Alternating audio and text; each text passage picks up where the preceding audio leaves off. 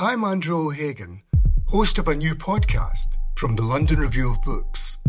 It's about the bloodiest and most controversial event of the Falklands War, the sinking of the General Belgrano. Margaret Thatcher was accused of a war crime. The truth would only emerge in the pages of a private diary. This is the Belgrano Diary.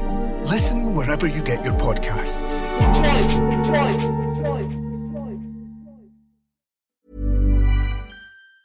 Quality sleep is essential. That's why the Sleep Number Smart Bed is designed for your ever-evolving sleep needs. Need a bed that's firmer or softer on either side? Helps you sleep at a comfortable temperature? Sleep Number Smart Beds let you individualize your comfort, so you sleep better together. J.D. Power ranks Sleep Number number 1 in customer satisfaction with mattresses purchased in-store. And now, save 50% on the Sleep Number Limited Edition Smart Bed for a limited time. For J.D. Power 2023 award information, visit jdpower.com/awards. Only at a Sleep Number store or sleepnumber.com. Welcome to the London Review Bookshop. Please join me in a very warm welcome to our panel. Thank you. Thank you. Thanks so much, Claire. Wow, it's a Friday night and you've all come out and packed a bookshop for a writer who isn't even here. Unless she is, or he is. One day that will work. Just tell us a little bit about the business of translating, about how the kind of mechanics of it work over such a long series with an author who is not present. Well, first of all, I should say that I don't know who the author is, and I've never met her. I've never had any direct contact with her. All of my contacts have been through the publisher, who, as far as I know, are the only people that know her, or know who she is, know her, I would say. So if I have questions, I send them to the publisher, and she responds through the publisher, basically. The books have come out over a period of, the Days of Abandonment came out in 2005, and the first Neapolitan novel came out in 2011. There were the two shorter novels in between. I think I guess this isn't exactly what you asked, but there's a huge difference between, Lisa sort of hinted at it, between the earlier novels. First of all, the Neapolitan novels, each book is about twice as long as the earlier novels. So that's already a bigger job than the earlier one. And the earlier ones are, in a sense, they're limited in scope, in the sense that they take place over a very short period of time. They are about really one experience and many ramifications of that experience, but basically one experience. The Days of Abandonment is about, you could say, well, it's about a woman whose husband leaves her. That's pretty reductive, but that was a very intense experience. Not that the Neapolitan books aren't, but there aren't that many characters. It's really an emotional drain. The Neapolitan novels, obviously on a vaster scale, but many of the themes are similar. The narrators all are women of a certain age, looking at their lives. And they're not exactly the same, but there are certain features. But the Neapolitan novels also they cover 60 years. They are really about a generation almost. The whole someone's entire life, and with many, many characters. So it was much more like living in another world, a more open world than the other novels, but a very well-populated one. So I felt as if I had these other people in my life, who I then, of course, missed when they were gone. So that's a little bit. But knowing that they're kind of more coming down the pipeline, and that story is going to increase. I just want to take a very, very quick straw poll so we don't do horrible spoilers, etc. Where are we all with this? Who's read everything? Great. Don't worry, you'll be counted too. What have you read? 3, 1. Okay. So you know the beginning, and you know that in the beginning, to a certain extent, is the end. And this, I thought, was a kind of very fascinating thing about the books, and I want to sort of talk about a bit here. At the beginning of this 60-year story, we know kind of how it's going to end. We know it's going to end with the disappearance of a key character. And that, to me, allied with another thing that, interestingly enough, Ferrante just starts conversations all the time. I just said downstairs, what I love about them is the way those little potted family histories at the beginning of books are just like something from a fairy tale. They just make you feel those people aren't really real. They're kind of fairy tale characters, to which two people said, really? I didn't think that at all. So it's just that kind of endless sort of battle of interpretation. But it's very interesting, isn't it, the way she just tells you that Lena is gone at the beginning. Well, entirely. But isn't that true? I mean, again, this is breaking the entire thing, fiction into life the entire time, but isn't every ending in the beginning? You know, when you look back on a love affair, when you look back on a friendship, when you look back on, I don't know. I don't know. She teaches me a lot about life. She makes me think about my life quite a lot when I read her. And about friendship. I mean, obviously about friendship, that's what they're about, but about that sort of very strange psychological territory. I mean, this is something that you write about a lot, Lisa. Yes. I don't quite know where to begin with all this, because it's you know, the books are incredibly rich on the relations between people. And I think, you know, the beginning with the dolls is also very interesting. And dolls are extraordinary objects, particularly, I think, for women, because dolls are women who are all appearance and yet have a strange inner life that you don't know about, and who don't have language. And one of the things these books do is that they actually show you the way this acquisition of language in the world that she's describing is in large part the acquisition of a male language. It's an acquisition of a symbolic order, if you like, that's ruled by men. And it seems to me that the dolls, which are the two of them as little girls, I mean, these two little girls who are yet unformed, who have no hold on the world yet, although they do have characters, as we see very clearly in their actions. That just makes both the mystery of them and, in a sense, the kind of terror that they hold all the greater. So, I mean, that's just a little bit about the beginning. I mean, there's so much more to say about that. I don't know if Anne wants to. No. Where it begins. Where it begins, and then how it takes you into such radically different territory so quickly. Yeah, I mean, I think it's very powerful to begin with that kind of frame. I was immediately, it was, as I said, I mean, it's a 60-year. You already know it's going to cover somebody's entire life because she's telling you, essentially, at the beginning. And that, to me, was compelling because I'm about the same age, so I thought, oh, here's my life. I mean, I didn't think it literally, but... That's what you meant when you said you were born to translate them. You felt like it was parallel lives, but... I mean, actually, that was just with the Days of Abandonment. That was not even a...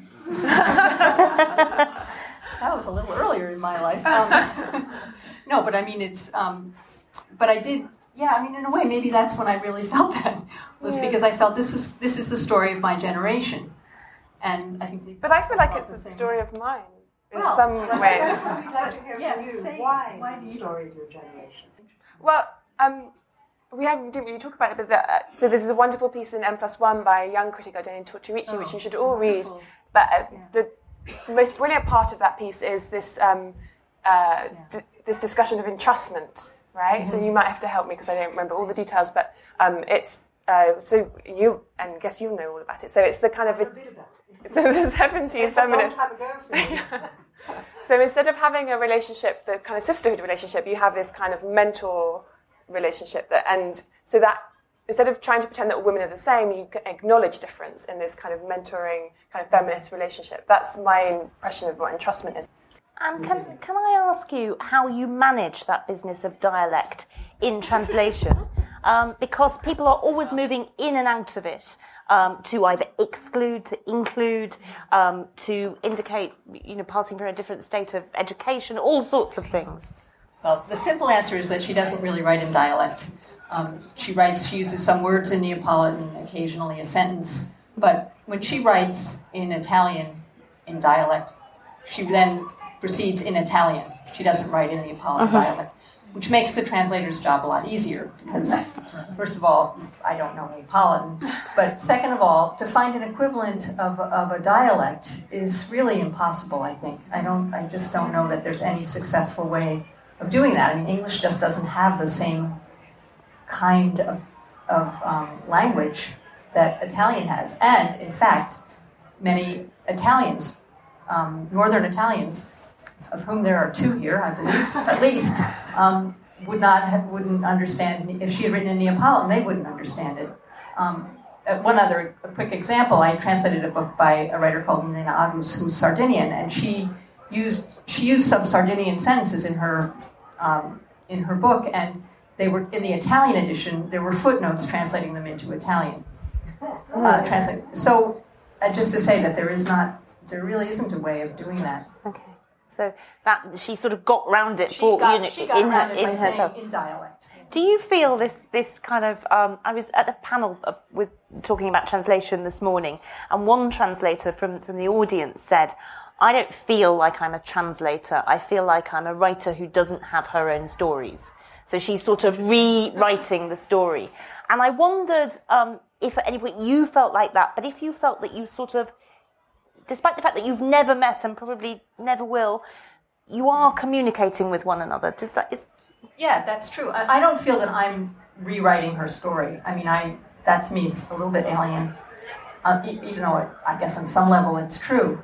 But I do feel that there's some connection in some way. I don't know. I guess it's more unconscious, really, than anything else. I mean, I once was trying to study my own translation process, and a lot of it is unconscious. I was really shocked to find. Really? Yeah. Okay. Let's just plunge back a little bit into this kind of strange sort of psychological world. One of the moments that I was hooked, and there are always moments of books that kind of really drag you in, but that bit relatively early on in My Brilliant Friend, when Lena describes being at a party and feeling her dissolving boundaries and this kind of sense she has of being otherworldly, but then the moments that she has repeatedly throughout the books of repudiating that kind of feeling, of just throwing away anything that seems abstract, that seems intellectual, of pushing away Lenu, of just saying, no, I won't think about this, I am only, the going to work in the sausage factory, to just push away the idea of anything else. That seems to me to provide the kind of dynamic force of the novels, in a way, that kind of forward propulsion. But Lenu was a genius at living, and Lila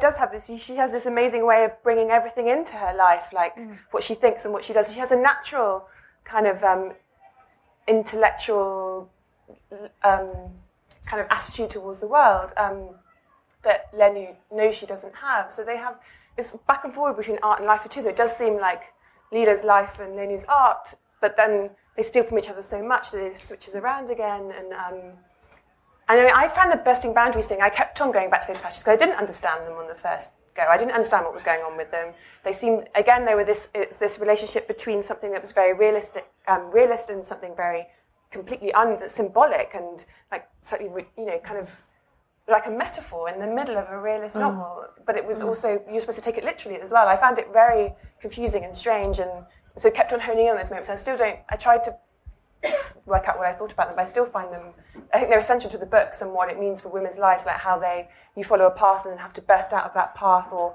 have to break things in order to, I don't know. That is the sort of, the kind of straightforward reading in a way, it works on that level, doesn't it? One person gets away, one person makes sure they get educated, and the other person kind of somehow doesn't.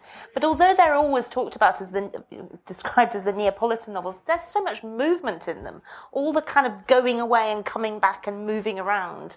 Lisa, what do you think about that kind of forward, backward, drag and push-pull of the narrative? Well, I think we all have home within us, don't we? We all keep home within us. And I think many of us through life have had, I'm somebody who left home, yes, but I do have a friend who stayed home. And in a sense, whenever I see this person, although it's not this kind of relationship at all, or this extraordinary, nonetheless, there's a sense in which, you know, the one who went and the one who stayed are always measuring each other. And for moments, because life is like that, because you think, oh my God, if only I had, if only I hadn't, you know, if only I'd stayed at school, if only I hadn't done a PhD. I mean, you know, you have this kind of relationship. We've seen it in male novels. I think the difference here is what you were talking about before, that this seepage between them is even greater, or she intensifies it more than we normally see. I think because the character, and this is just to go to your borders, I mean, I don't like using terminology like this, but it's evocative terminology. There's a way in which the leader character, to me, is a classic hysteric. I mean, she is a woman whose boundaries aren't there. She's always extraordinarily charismatic in whatever situation she's in. And at the same time, she seems to take over the other. So that you feel depleted by her. You feel that there's always a sting in the tail, even when she's just built you up. So there's that kind of, you know, borderline or borderless activity going on between them. And perhaps, you know, Leylu has a little bit of that as well. The seepage is sort of fascinating because you sort of say it's almost unconscious, some of your translation. So do you feel there's a seepage between you and Ferrante in some way? No, I don't think so, really. No. And there's no Lila and Lenny relationship? Or, no? Between me and Ferrante? I'm being fanciful, maybe. No, I don't think so. I think you... Whatever author you're translating, to a certain extent, I mean, it's perhaps it's more true in the case of Ferrante because there are certain things that are the same, that you always at a certain point feel that I would never say that I feel like I'm the author, but I do feel this identification with the narrator, I mean, especially in the first person narrative. It is kind of unconscious. I was really talking about the choice of words, but I suppose in some way, you know, you become the person that's writing the book. Even though, as I say, I would never say that I don't really think that I'm the person writing the book. No, it struck me that thinking quite a lot about the seepage between Lila and Lenny, it's an interesting parallel. It's an interesting parallel, just that you're here. But perhaps it's unfair and fanciful. But well, I don't know. But it is. I mean, in the sense that it's a book in many senses about language, which I think you touched on. Yes, I think that's true. She is also this extraordinary writer of the unconscious. I mean, that sounds like a vapid and stupid thing to say because all writers tap into stuff. But what she does, which is almost like, you know, she enacts the unconscious. So people do things that without being aware of them that are really strange. It's not that you have an unreliable narrator in any Fitzgeraldian sense. It's just that her unreliability is unreliability to herself as well. You don't know where the action is next going to come. Well, there are suddenly very often very kind of shocking moments, not because they're intrinsically shocking necessarily, but because they don't seem to go in the narrative. There's often when male characters do something. For example, there's an episode, a very kind of brief episode of transvestitism that comes like a kind of freight train through. I mean, like, what? You think I must have misread that? That doesn't belong in this narrative. And that happens so kind of frequently, these sort of moments of almost transgression, actually. She's brilliant at that. She's absolutely brilliant. The sort of hand grenades. Yeah. Just let's talk a little bit about her absence and her anonymity, not just per se, because obviously she's given her own reasons for that. We can believe them or not believe them or think they're any part of the story. But as I read further into these books, it did really bear in on me that it was no kind of accident. They're almost the most fitting of books to have an anonymous creator. And not only that, but then they have in them a narrator who is a writer who nests her own books inside the narrative that she's telling. Ferrante is a writer who started with one kind of book and has now turned it into a larger project. It's just sort of a total kind of hall of mirrors, smoke and mirrors everywhere. It just seemed incredible to me, and I kind of feel that must be part of the sort of anonymity project, as it were. Does that seem right to anyone? Joanna, what do you... I don't care that I don't know who she is. I feel like I know who she is enough for me. I feel very bored of all the pieces about her that start, Elena Franzi is a anonymous. I mean, but also it's part of the appeal, obviously. Like, you're all here. There's something exciting about it. But Jane Austen wrote under. She was just a lady. I mean, this is a long tradition of women writing anonymously, and it doesn't interest. I don't care who she But is. do you not think it's part of the artistic? That there's some link between it and the artistic project. This book begins with somebody who wants to disappear. No, and I think there's a particular idea that I've still, one talks about these all the time with friends, and there's one really, I can't really talk about it because I don't want to ruin it for everybody, but there's one argument about the last book that, because she does address this idea of what it's like to be a public author and what it's like to, and then she does make a very strong argument against being a public author, doing this sort of thing that we're doing. But I can't, I'd love to talk about it, but I don't want to ruin it for everybody. The one very general thing one can say is that the character of Lenu, who's the narrator, does want to be a public author. She loves the feedback that she gets, the buzz that she gets from being public. She loves the fact that people come and get articles from her. She adores her success. She adores her celebrity. So again, in this. Well, why wouldn't she really? Because no one's ever been very nice to her up until that point. That's true. But if we're talking just about authorship and anonymity, so she's created this character. So obviously that's also part of whoever Ferrante is. And then the decision to be anonymous is, I think, a very interesting one, because it's saying, in a culture which, in the Berlusconi years was so image-ridden and so celebrity-conscious, it's kind of saying no. I mean, it's a clear rebellion, if you like, and saying, no, I won't buy into that culture. And I think that's important. But I think an anonymity itself for writers is... I mean, I can imagine there are several people in this room who've written anonymously or pseudonymously. Just because, I think maybe this is the case even more so for women, although I think it happens for men too, that there's a kind of liberation to it. There's a kind of sense that, it's an adventure and nobody has to know what you've done. And because these books are quite sort of openly popular, or wanting to be popular books, they're not sort of arcane or esoteric, they deal with kind of, the muddiness of life. There's a sense that okay, well, that's somewhere that perhaps, an academic might not necessarily want to go within a particular kind of tradition. Or there might be, what I mean not go is that in yourself, when you're writing, you might want to go there anonymously. Yes. You might want to be freed by the anonymity. That's the argument James Wood made in his wonderful piece in the New Yorker, saying that these books, you almost have to be anonymous to be able to write this way. Yes, there's a difference between anonymity and pseudonymity. They are different things, aren't they? Yeah. Shall we take some questions from the audience, of which I feel there may be quite a few. Could be delivered in English or Italian. We have some roving mics, I think. There is one. Thank you. The more I advanced into this tetralogy, I had the idea that the characters of Lenu and Lila were used to speak about an inner conflict.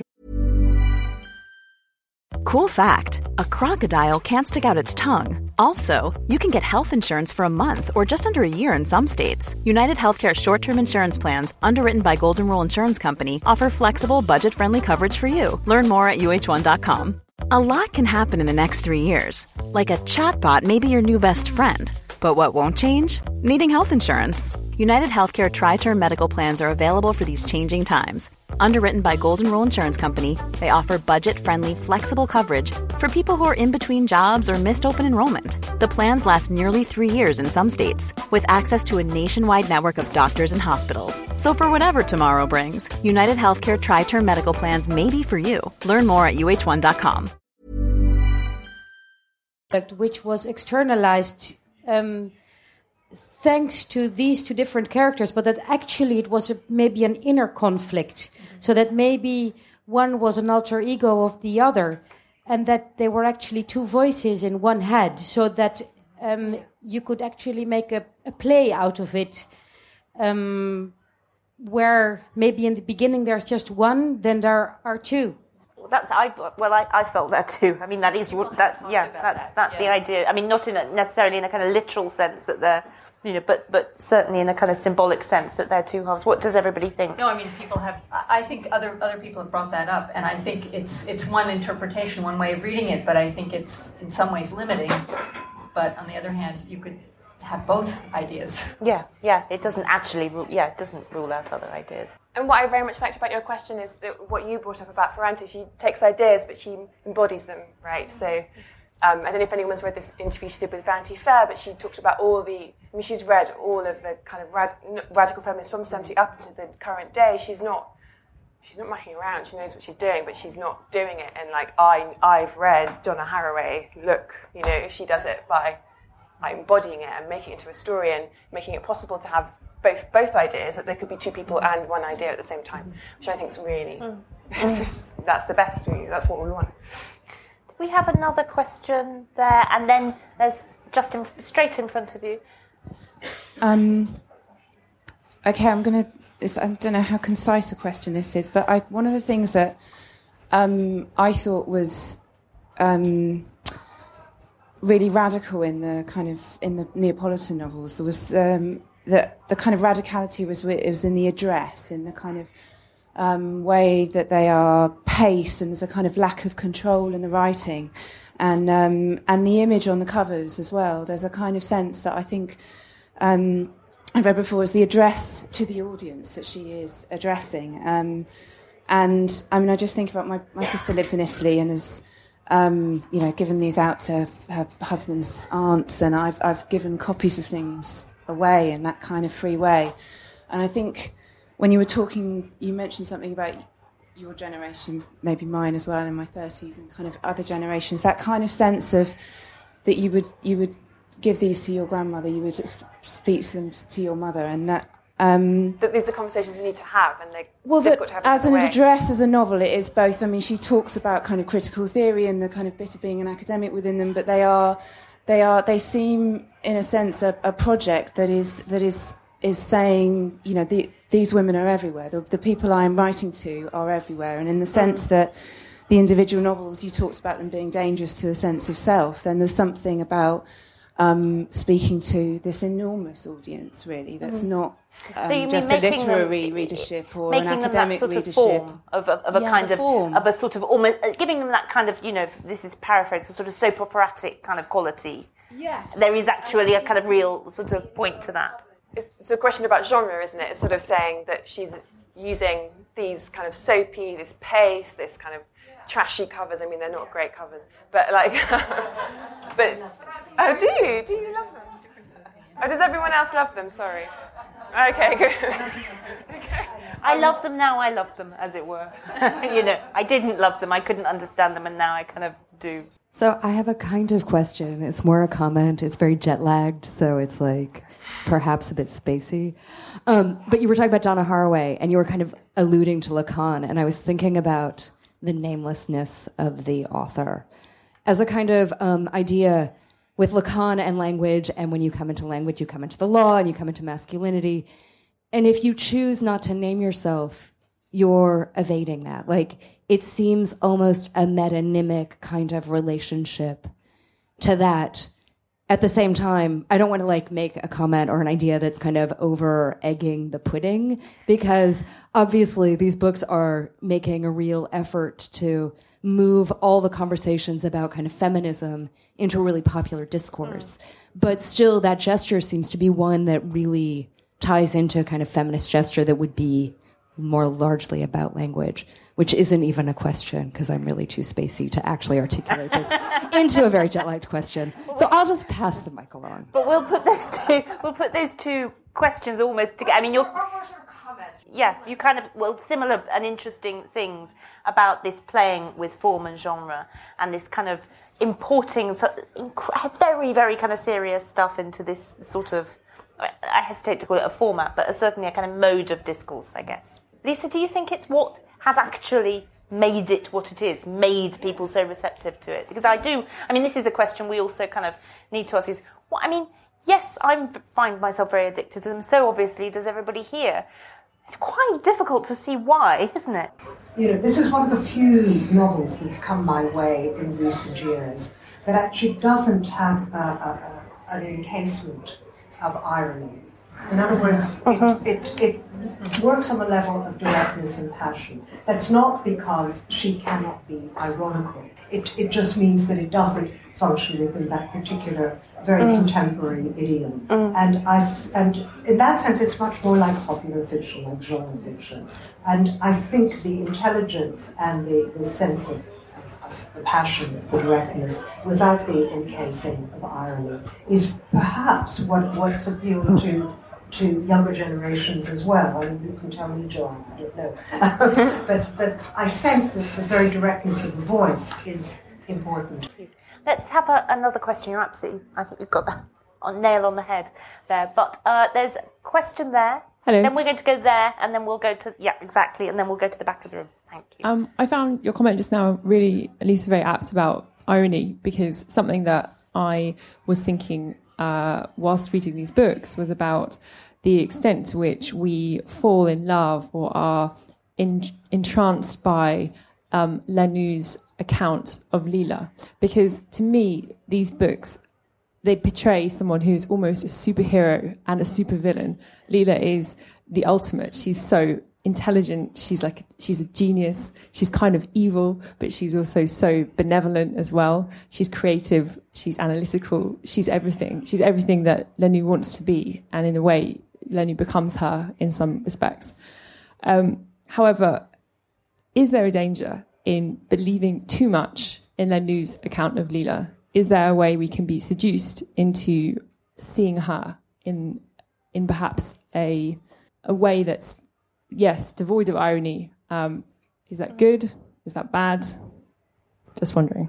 I certainly think, just because I immediately made me think of something, there is a point in one book, and I don't think this is giving anything away in particular, but where Lenu sees Leela doing something, and somebody else says to her, well, yeah, but that's what she's like. And really quite late on in their lives, in middle age, but that's what she's like. That's what she's like all the time. That's how she's regarded here.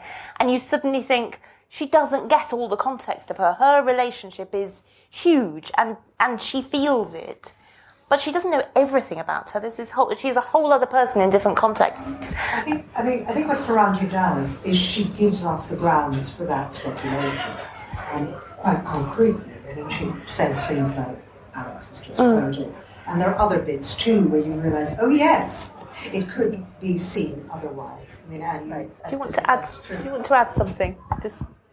And the book is full of reversals. Who is the brilliant friend? That's the whole point of it. Then there's so many reversals. What Nino thinks of the two of them, what the mother thinks of them. There were all these moments that were like that all the way through. But you do have moments of thinking, Leela's amazing. Oh my God, she's a... Let me just bring in a rider question there. Well, there's also the interesting issue of Alfonso becoming Leela. Yes. And they're mirroring each other, and Lenu never quite fixing on that. And there's a point where Leela says to Lenu angrily, I know how I'm made. And they're always talking about how people are made. Nino says she's made sexually weirdly or something, and then Lenu thinks she's made badly. I'd never come across this. I can't remember what the phrase was in Italian. Is it fatto? Yeah, it's fatto. Fatto male. I think it's fatto male. Thank you. But it's interesting, this notion of being... Oh my God! Now it's gone. Look, everyone's in the conversation. This is exactly what we wanted. I know we are going to take that question. I'm losing control of that over there.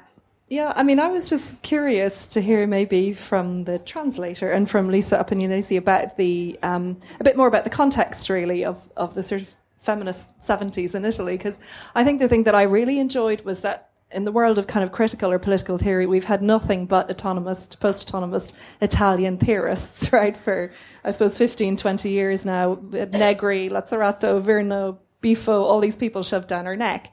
And then suddenly, you know, very few feminist theorists from Italy from the same period translated anything like the same degree, apart from Silvia Federici and a few people. And I suppose what I really, really enjoyed was hearing the context that a lot of those writings came out of from a woman's perspective, and how different feminism felt through her voice in a way too, because there's a sort of there's a whole class dimension, isn't there? You know, so that she's the authentic worker and the authentic woman because she is from the Goebbels equivalent, and yet she has to perform as a certain subject of their fascination as well as be one of them when she's sort of sponsored by the erotas and the.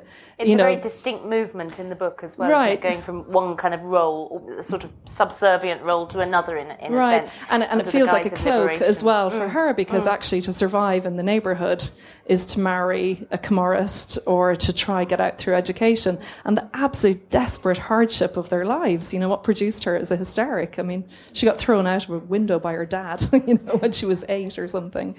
So I suppose I was just a bit curious to hear a little bit more from you guys about that sort of context, really, and how you sort of understood that in terms of class and gender politics at the time. Thank you. And Claire, then we'll go over here, and then we'll go to the back. I don't think there's time to do that. I mean, I think that's a good question. I think it's there in the books. I mean, you know, I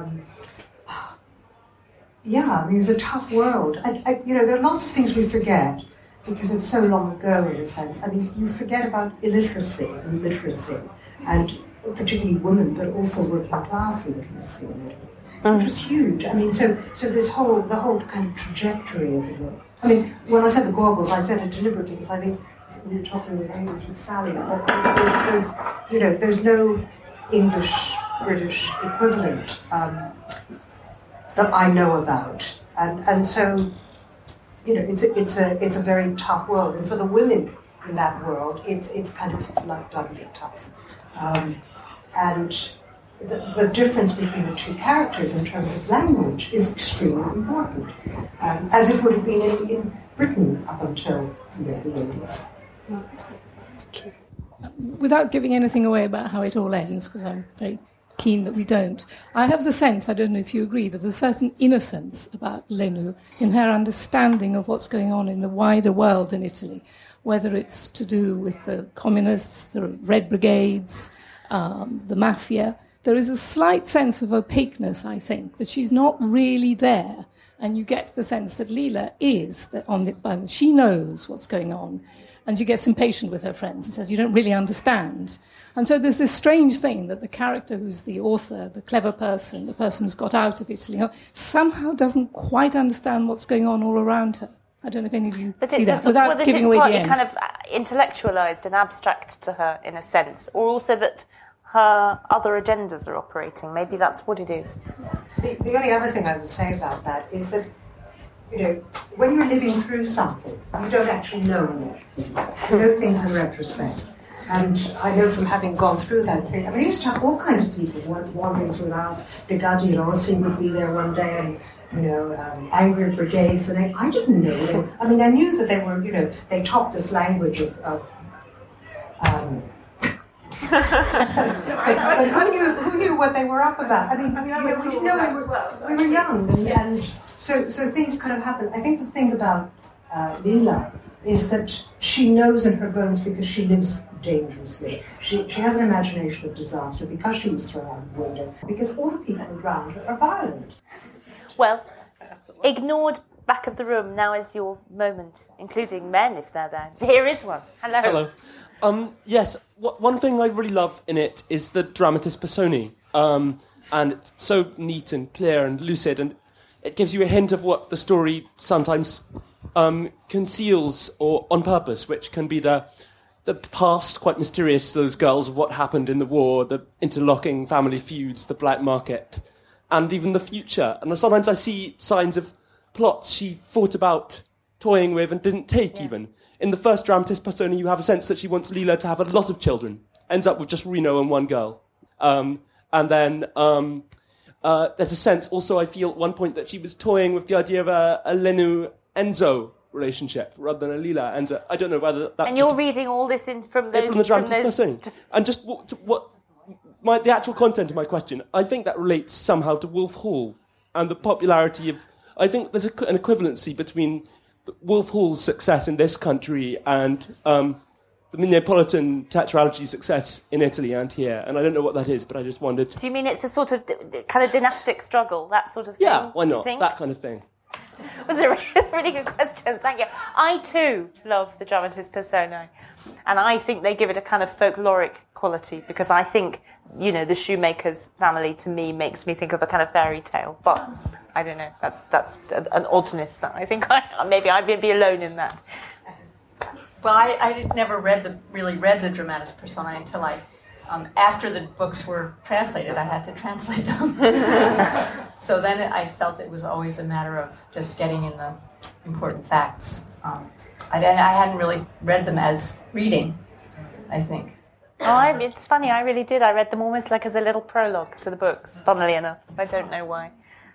Well, and also if it's not in your culture, a lot of, you know, you're trying to distinguish between names that, you know... as well as their proper names and it's a bit like reading Tolstoy or Dostoevsky. I mean, you actually need that list. And the fact that they change from book to book is interesting, because she keeps you up with the family doing it in a kind of cool way. They'll be published as a tiny kind of gift book, you know that, don't you? Yes. Who else do we have there? I can see you out of the corner of my eye, person in the L shape. We may end with you. Just a thought that one thing that seems to be emerging in this discussion is a frequency of comments rather than questions. And I feel like part of that is maybe due to the fact that in reading Ferrante, you feel such an ownership of your own reading process, and reading's always personal, but with her it feels even more so. It feels, you sort of ingest her books, it feels so deep and complete and yours. And it seems to be just this kind of wonderful process where everyone here has something really earnest to say about Ferrante, because in a way the last thing you need in reading her books is guidance. Like, you have your own complete opinion, in a way. But do you mean you think we kind of internalise them a bit as well? Well, then, maybe. Books, but then what a great thing is, you know, when you get together with a friend or in a group like this, I've never been in a large group of admirers, but that people have, you know, ferocious opinions about her, and it's so deeply felt. And her books invite that, and her sentences make you feel like they're yours, you know? It's so strong. Do we all feel that sense of ownership, do you think? I kind of know what you mean, although I also think she is a massive conversation starter. I mean, I do think you do sort of dispute as well, and I think that's kind of interesting. What do we all think? Do we feel that we kind of have her somehow? Well, I don't feel like ownership, but what I do feel very grateful for her is being able to talk about things that I knew but didn't know how to talk about them with people. So the article that I wrote starts with a section. In fact, I might as well confess it. I invited lots of friends around my age to come to my house and said, I can't bear the thought of having to write a piece about Ferrante. It means so much to everybody. It's exactly this thing of ownership. How on earth am I going to do it? No one cares what I think, but I want to know what everyone's thinking at this point in time.